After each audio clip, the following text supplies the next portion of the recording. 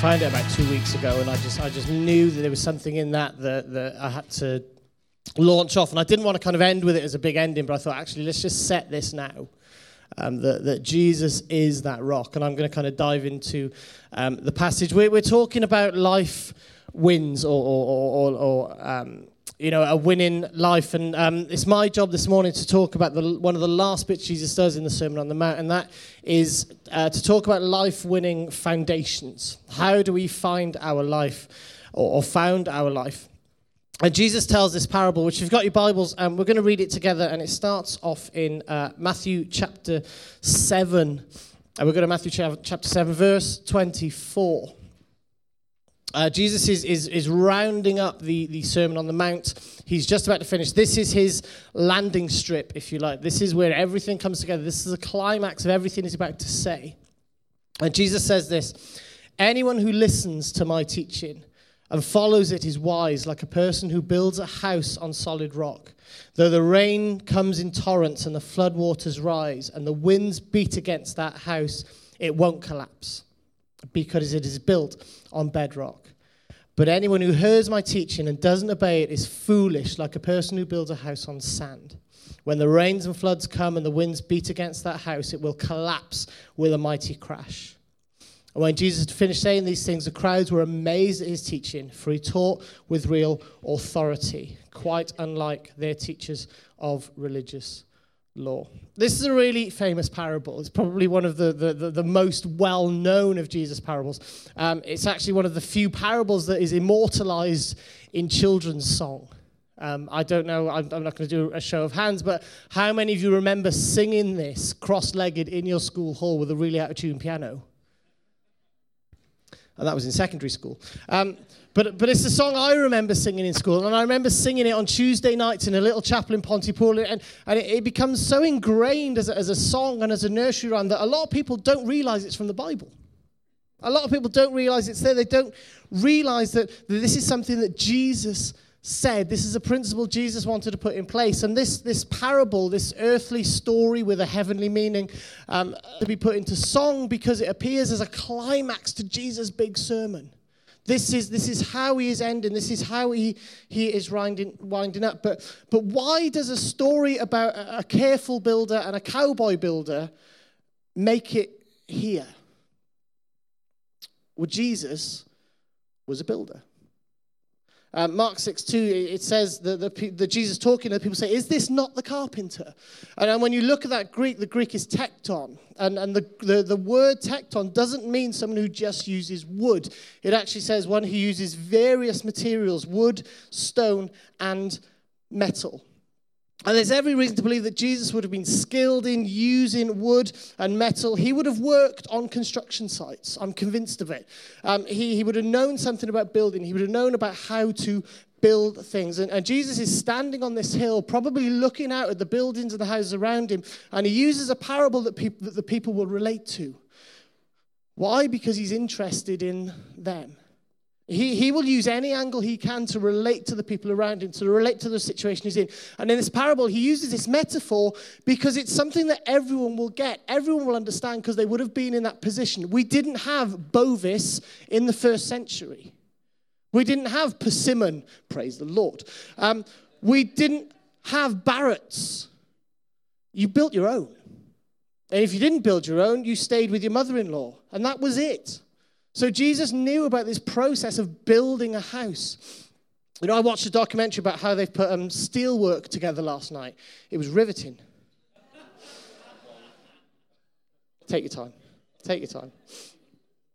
But something everyone knows about building is when you build something, the bottom has to be sturdy. The base, the foundation, it has to be sturdy. And Naomi loves building Duplo. She loves building and popping things on top of everything, and she kind of puts everything on top of each other. And eventually, what's going to happen?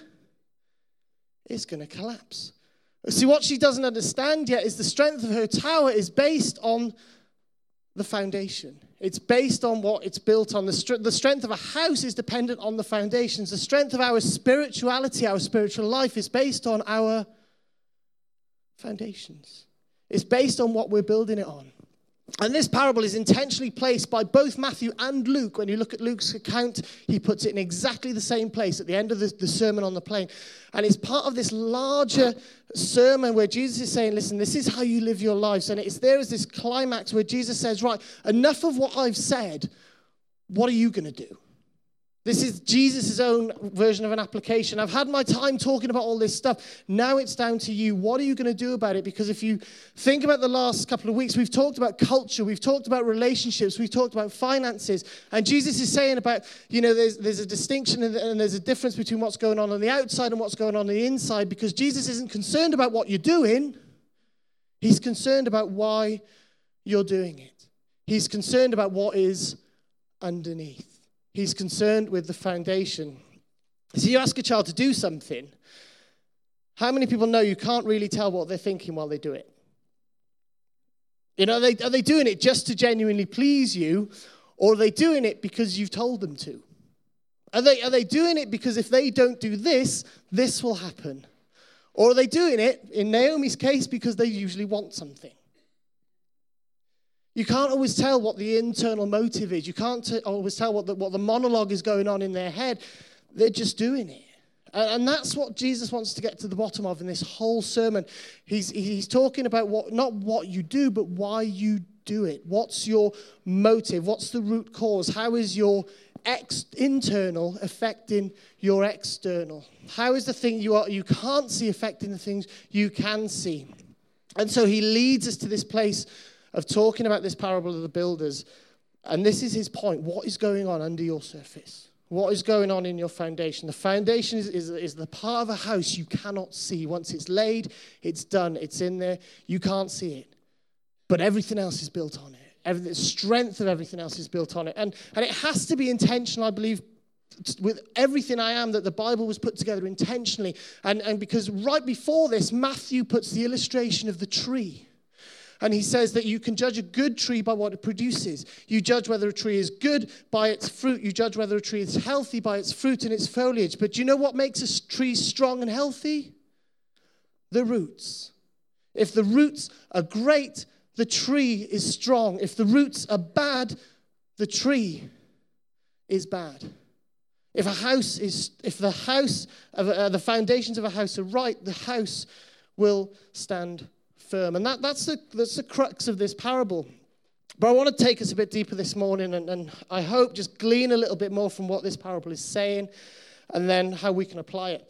The first thing I want you to see is there are parallels in the parable. Lots of Jesus' parables contain parallels where if you took them apart and put bits of it side by side, you would see a really, really clear parallel. I think we've got it on the next one. Yeah, there we go.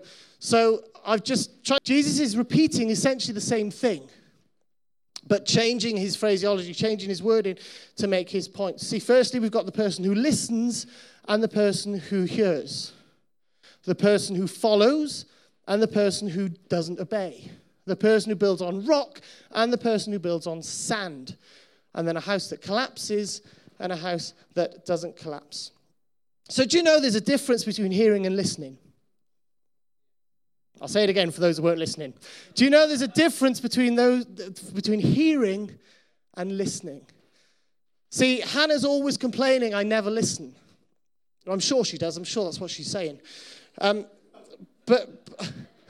I don't mind telling you this morning that I am the worst for hearing and not listening. Genuinely. I don't mind admitting I get distracted. And Hannah will be talking away and my mind can be elsewhere.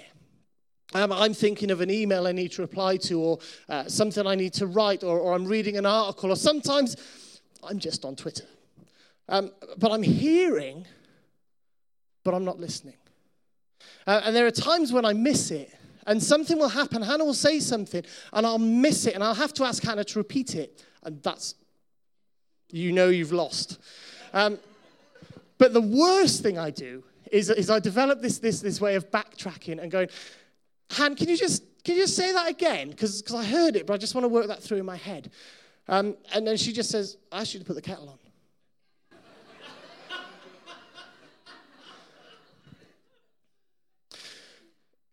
Can I suggest there are times we hear the voice of God, but we miss it Because we're not listening. Can I suggest we hear the cries of our community, but we miss it because we're not listening? So you might go to work or school or college tomorrow, and you might well hear the cries of broken people. But if you're not listening, you'll miss out on an opportunity to bring hope and to bring life and to bring peace and to bring comfort and to bring Jesus into their situations. Because to hear just happens. Our ears pick up vibrations in the air and they turn it into the sound. That's what happens. It's natural. It's a system God put in place. To listen is intentional. To listen is an intentional act. It's something we have to choose to do. It's something we have to engage our brains and focus on. And in this parable, both people hear the word. They both get the same word, but one listens. One person takes it in. And because that one person takes it in, he's the one that follows. And the word we have from Jesus is here. It's in our Bible. And when we listen to it, when we take it in, when we're intentional about it, we can follow it. James 1 says that we should interact with the Bible as much as we can. If we want to follow this Bible, we need to get into it. It says this, whoever looks intently into the perfect law that gives freedom and continues in it, not forgetting what they've heard, but doing it, they will be blessed in what they do. Whoever looks intently, that's about reading. That's about reading your Bible, looking intently and continuing in it. Reviewing your Bible, studying it, getting into it, remembering the Bible, not forgetting it. I don't know who remembers. I remember Tuesday nights in Pontypool, we used to have a memory verse. They used to stick up on a piece of card and we used to say it and then they'd cover words up. Anyone else do that? All right. But then it's not enough to do the three. You can read, you can review, you can remember, but the key thing is here is James says, but doing it. You can read it, you can review it, you can remember it, but what you have to do is you have to respond to it. You have to take it further. And if you never apply the Bible to your life, then you have missed the point. You've missed it. Rick Warren says this, that you only believe in the part of the Bible you actually do. You only believe the part of the Bible you actually do. Someone else said this, a profession of faith without an expression of faith means no possession of faith. A profession of faith without an expression of faith means no possession of faith. You don't have what Jesus has for you if you're not expressing it. There's a difference between believing what Jesus said and doing what Jesus said. Chuck Swindoll gave a great rewording of this parable, and I'll read it because it's longer than I can remember, but a dad goes to work for the day, and he goes into his two children. He says, guys, your rooms are a mess. Your rooms are an absolute state. I'm going now, but when I come back later, you need to get these rooms tidy. Okay, is that all right? Right, I'm going now. See you later. Love you. Bye. And he goes out to work, and when he comes back, so 9-10 hours later, not only are their rooms still a state, they've invited people over. And he said, guys, what happened? So they said, well, Dad, we thought about what you said, and we liked it. We thought it was good. We thought it was good news. So we invited our friends around to talk about it, and we told them about this good news, clean our rooms. And then we had a big meeting about how great a clean room would be. And we waved flags, and we waved dusters, and we sang the Shake and Vax song. And then we decided we needed to understand it a bit more. So we got into small groups, and we studied the word. What did you mean when you said you were coming back soon? What does tidy really mean? Whose room is it anyway? Is it my room? Is it my brother's room? So what we did was we decided we'd pray and we'd fast that Mum would come and do it for us. Do you get the point? The point is they heard their command, but they found every holy way possible to avoid doing it. They agreed with it, they believed in it, but they weren't prepared to do it. See, the builder knew what he had to do. A builder knew he had to dig down. He knew he had to dig down to the rock, but he didn't do it. He knew the principle. He knew the right thing to do, but he chose an easier way. I love the Message version of this parable, and this seriously doesn't pull any punches. It says this: if you work these words into your life, you are like a smart carpenter who built his house on solid rock. Rain poured down, the river flooded, a tornado hit, but nothing moved the house. It was fixed to the rock. But if you just use my words in Bible studies and don't work them into your life, you are like a stupid carpenter who built his house on the sandy beach. When a storm rolled in and the waves came up, it collapsed like a house of cards. See, Jesus is making a distinction between those who listen and follow and those who hear and ignore. Those that listen and do are building on something solid. Those that don't are building on sand. Colossians 2 says that don't let anyone capture you with empty philosophies or high-sounding nonsense that comes from human thinking, that comes from the spiritual principles of this world rather than from Christ. For in Christ lives all the fullness of God. And I want to pause for a moment, and I wonder why Jesus said sand. I believe, again, I'll say it again, that everything Matthew puts down is intentional. Matthew is the gospel of detail. And Matthew makes sure he wants to get every detail right. So he writes down that Jesus says sand. Luke doesn't. Luke just says no foundation. But Matthew says sand. But why not mud? Why not grass? Why not, considering where Jesus is, why not on the dung heaps outside the southwestern walls of Jerusalem? Why sand? So it got me looking into sand, and I asked the question, well, what is sand? And the dictionary says this, that sand is a loose, granular material that results from the disintegration of rocks. A loose, granular material that results from the disintegration of rocks. See, Jesus says build on the rock. But sand is rocks that have been broken down. Sand is rocks that have been disintegrated. Sand is rocks that have been eroded, worn down, broken up. And if the rock is the word of God, then maybe sand is the bits that we've chipped off. The bits that we've eroded away, the bits that we've made a bit smoother because they just feel a bit rough around the edges. And what we get with sand is this watered down, broken version of rock that is no coincidence that in the Sermon on the Mount, Jesus says 6 times he appears to correct the law. Because this is what he's coming back to, this thing that's solid that you've eroded away. And he uses the same phraseology. You've heard it said, but I say. And Jesus obviously feels there's something inadequate in how God's word is being expressed, because there were teachers who were taking these important parts of God's word and they were interpreting it wrongly. And the interpretations Jesus attacks, they call them the 6 antitheses. And they're all about actually limiting personal responsibility. Jesus is saying, you can't just say, I'm going to follow God and still do what I want. Jesus is attacking those who make excuses, those who minimize the impact of God's word on their life. So when rock is watered down to sand, it becomes unstable. It can take any shape. It's not set. It's almost fluid. And when you add water, it might hold its shape for a while, but to get any sense of permanency, you need to add cement and all sorts to get it to stick. On its own, sand is just something that will take the shape of anything it's put into. Sand is something that will take the shape of any culture it's put into, of any attitude it puts into. And are we building our houses on foundations that are solid, or are we building our houses on foundations that change depending what mood we're in, depending on what culture we're in, depending on what the world tells us? Because I know for me, I want to build my house on a rock. I want to build my house on something that's steadfast, that won't creak or crack, that doesn't bow to the pressures of the outside culture, that won't be moved, that can't be eroded or worn down, that never changes, is always constant, always consistent. The word of God.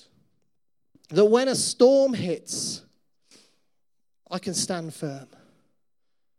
That when all this is over, as Elton John famously said, I'm still standing. See, if you notice, a storm hits both houses. I don't know if you clocked that in the parable. The guy doesn't build his house on the rock and nothing happens. A storm hits his house as well. We are not immune to storms. Okay, whatever God TV might tell you, we don't know what storms are going to come into our lives in the next year or two. But what I do know is we'll crumble when the tough times come if we're building our life on anything other than God's word. A storm hits both houses. And Habakkuk has this incredible refrain that it's actually a song. But he says this, and I love this. He says, though the cherry trees don't blossom and the strawberries don't ripen, though the apples are worm-eaten and the wheat fields stunted, though the sheep pens are sheepless and the cattle barns empty, happy days, I'm singing joyful praise to God. I'm turning cartwheels of joy to my Savior God. I am counting on God's rule to prevail. I take heart and I gain strength. I run like a deer. I feel like I'm king of the mountain. What an incredible profession of faith. Even though all this is going on, I'm singing praise to God. Do we have that sort of foundation? Do we have these spiritual foundations that when the storms hit, or we are standing on the rock, that means we can be sure-footed. It means we can be stable. In every trial, in every season, we can still declare, I will praise him. No matter what this storm has taken from me, I always have a reason to worship. See, the thing the wise and the foolish man had in common is they both heard the word. They both built something. They both built a house. And they both went through a storm. That's the parallel. But what separates them is what they built their houses on. And the attitude they built them in. And then after this parable, we have several stories of Jesus healing that I want to hover over for a minute. I haven't got long before I close. I just want to come to this. At the end of this parable, Jesus says the parable, and they say, who is this that he speaks with so much authority? It says they were amazed at his teaching. And there's something about not only Jesus' words being highlighted here, but actually Jesus' authority. And Jesus goes on, and the first thing that happens after this parable is he sees a man with leprosy. And a man with leprosy says, Jesus, if you are willing, you can make me clean. And Jesus heals him. And what I love about this, it's like, if you are willing, if you will, and it's a call on authority. If you will. I don't believe that, if you can, but if you will. You have the authority to do it. Will you take it? And Jesus heals him and says, I believe you have the power. And Jesus speaks and says, I will. And it's Jesus speaking his authority over it. He moves on and sees a Roman official who says, Jesus, my servant is ill. He's dying in bed. But I know you have the authority. You have the authority, and your word is enough. Because this Roman was building his faith, and everything he had his foundation on Jesus' word and his authority. See, a storm hits both people. A storm of leprosy and a storm of illness, but their foundations were strong because they were built on Jesus' word and Jesus' authority. I could give you story after story where Jesus has either healed or changed someone's life with just a word, but a word spoken in authority. You've got the woman at the well, Lazarus, the woman with the issue of blood, Legion, the woman who's about to be stoned for adultery, Zacchaeus. None of these people Jesus touched, but he changed their lives with a word. He changed their lives with a word spoken in authority. And I've just come back from AOG conference up in Bradford, and one of the speakers was Chris Hodges. He's a pastor in Alabama. And genuinely, if you get chance to check out some of his podcasts, he was phenomenal. And I don't exaggerate that. He was excellent. But in one session, he was writing about a book he'd written on Daniel. And it was so profound that when I went back to the hotel that night, I thought, I've got to put this in here and flesh this out a bit more, because it really spoke to what I was talking about. And when you've got the story of Daniel, you've got 4 friends who are torn from their home, torn from their lives, carted off to be slaves in Babylon. And when they're in Babylon, what they're expected to do is they're expected to be like the Babylonians. Everything in their culture, everything they built their lives on, was they were trying to rip it away and make them act like the Babylonians. They were expected to eat and drink what the Babylonians ate and drank. They weren't allowed to pray to God. They were given new names. Names that took away their identity. See, Daniel in the Hebrew is God is my judge. Belteshazzar, which is the name they changed Daniel's name to, says this, lady who protects the king. See, not only is there an attack on who Daniel is, there's also an attack on his gender, which I find fascinating. But there's something they try to change who Daniel is. Daniel, God is my judge. Lady who protects the king. Hananiah, the name is Yahweh has been gracious. He's changed to Shadrach, which means I'm afraid of God. Yahweh has been gracious to me. Now I'm afraid of God. Mishael, the rough translation is who is like God? Who is as great as God? There's a confidence there in the name. Meshach means I am despised. I am humiliated. We've gone from confidence to cowardice. Azariah, Yahweh has helped me. Yahweh has delivered me. Abednego, I'm a servant of Nebo, which was one of the Babylonian gods. And it's incredible how, talk about a storm. To not only have your life ripped away from you, but they attack something of who these people were. But as far as we know, these 4 men stood firm. They didn't bow to any other words. They didn't bow to any other authority. They stood firm on the rock. We sang, and it was intentional this morning, we sang, I am who you say I am. The name you have given me, the name you call over me, what you speak over me, I am those things, and I'm not going to let anyone change those names. And because they stood firm, because they held their ground, because they weren't shifting, what it did is it changed the culture of the nation. And I'm convinced it's the acts of Daniel and his 4 friends that kickstart the release of the captives. We can't change your culture. We can't change you. We can't make you shift, so go home. I'm convinced of it. And then fast forward 400 years, and we get the disciples who get into a boat to cross the lake. And what happens? A storm hits their boat. And what do? They panic. Lord, we're going to drown. And where was Jesus when this storm was raging? Fast asleep. Why? Do you think he knew who he was? Do you think he knew the authority he could sleep in? I don't need to worry about this. I'm not bothered because I know the authority I've got. I know the authority that I live in. Jesus knew who he was. And he gets up, and we need to understand this because Jesus wasn't kind of stomping around the boat, slapping the waves, kind of going, get down, get down, get down. He just get up. He just stands up. Oi, stop it. Literally. The word that the Bible uses is he rebukes. Now, to rebuke is to express sharp disapproval. It's a correction. It's a warning. So here we have Jesus in the middle of the storm using his words to display his authority. Oi, stop it. And the waves stop.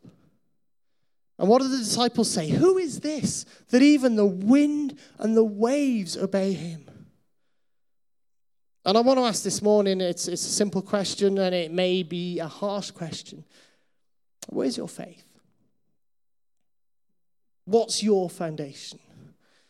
What is your life built on? So you might not be a follower of Jesus this morning. And I want to ask, if I can, what are you building your life on? Is it built to last? Is your life built on your career or your job?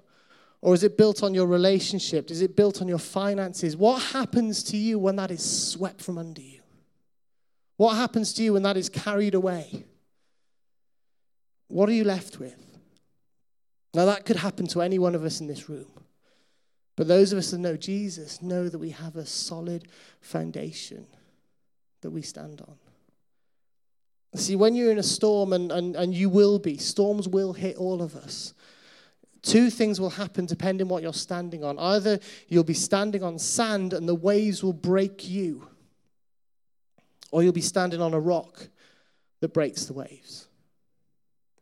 Either you'll be standing on sand and you'll allow the waves to break you, or you'll be standing on a rock that breaks the waves. So when Jesus is talking about a house, it's a metaphor for your life. The man who built his house, his life on a rock. And what Jesus is saying here is build your life on me.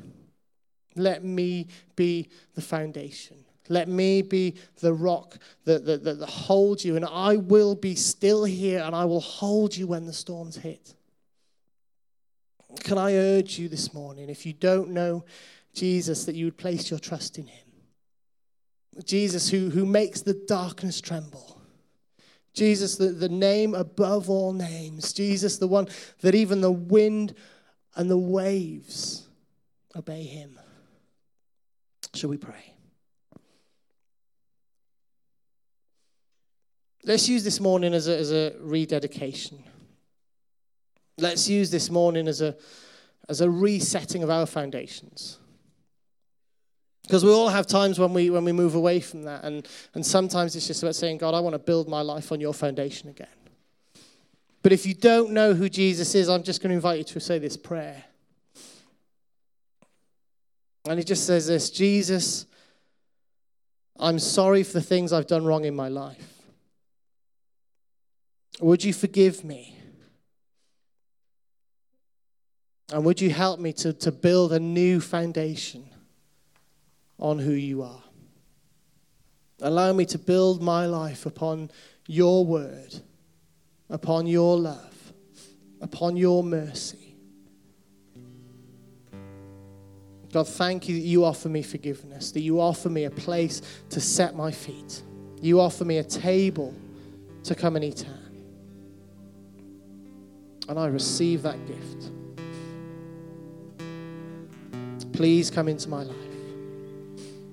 Amen. Just while every head's bowed and we're still in this moment of prayer, if you said that prayer, we'd love to meet with you. We'd love to connect with you. We'd love to kind of take that journey further. But if that was you, would you just slip your hand up very, very quickly so I can see it? Fantastic. Thank you. That's great. I'm just going to hold this moment for anyone else. We talked about those 4 phases. You can hear the word. You can take it in. But there's a step of faith that says, okay, I'm going to go forward now.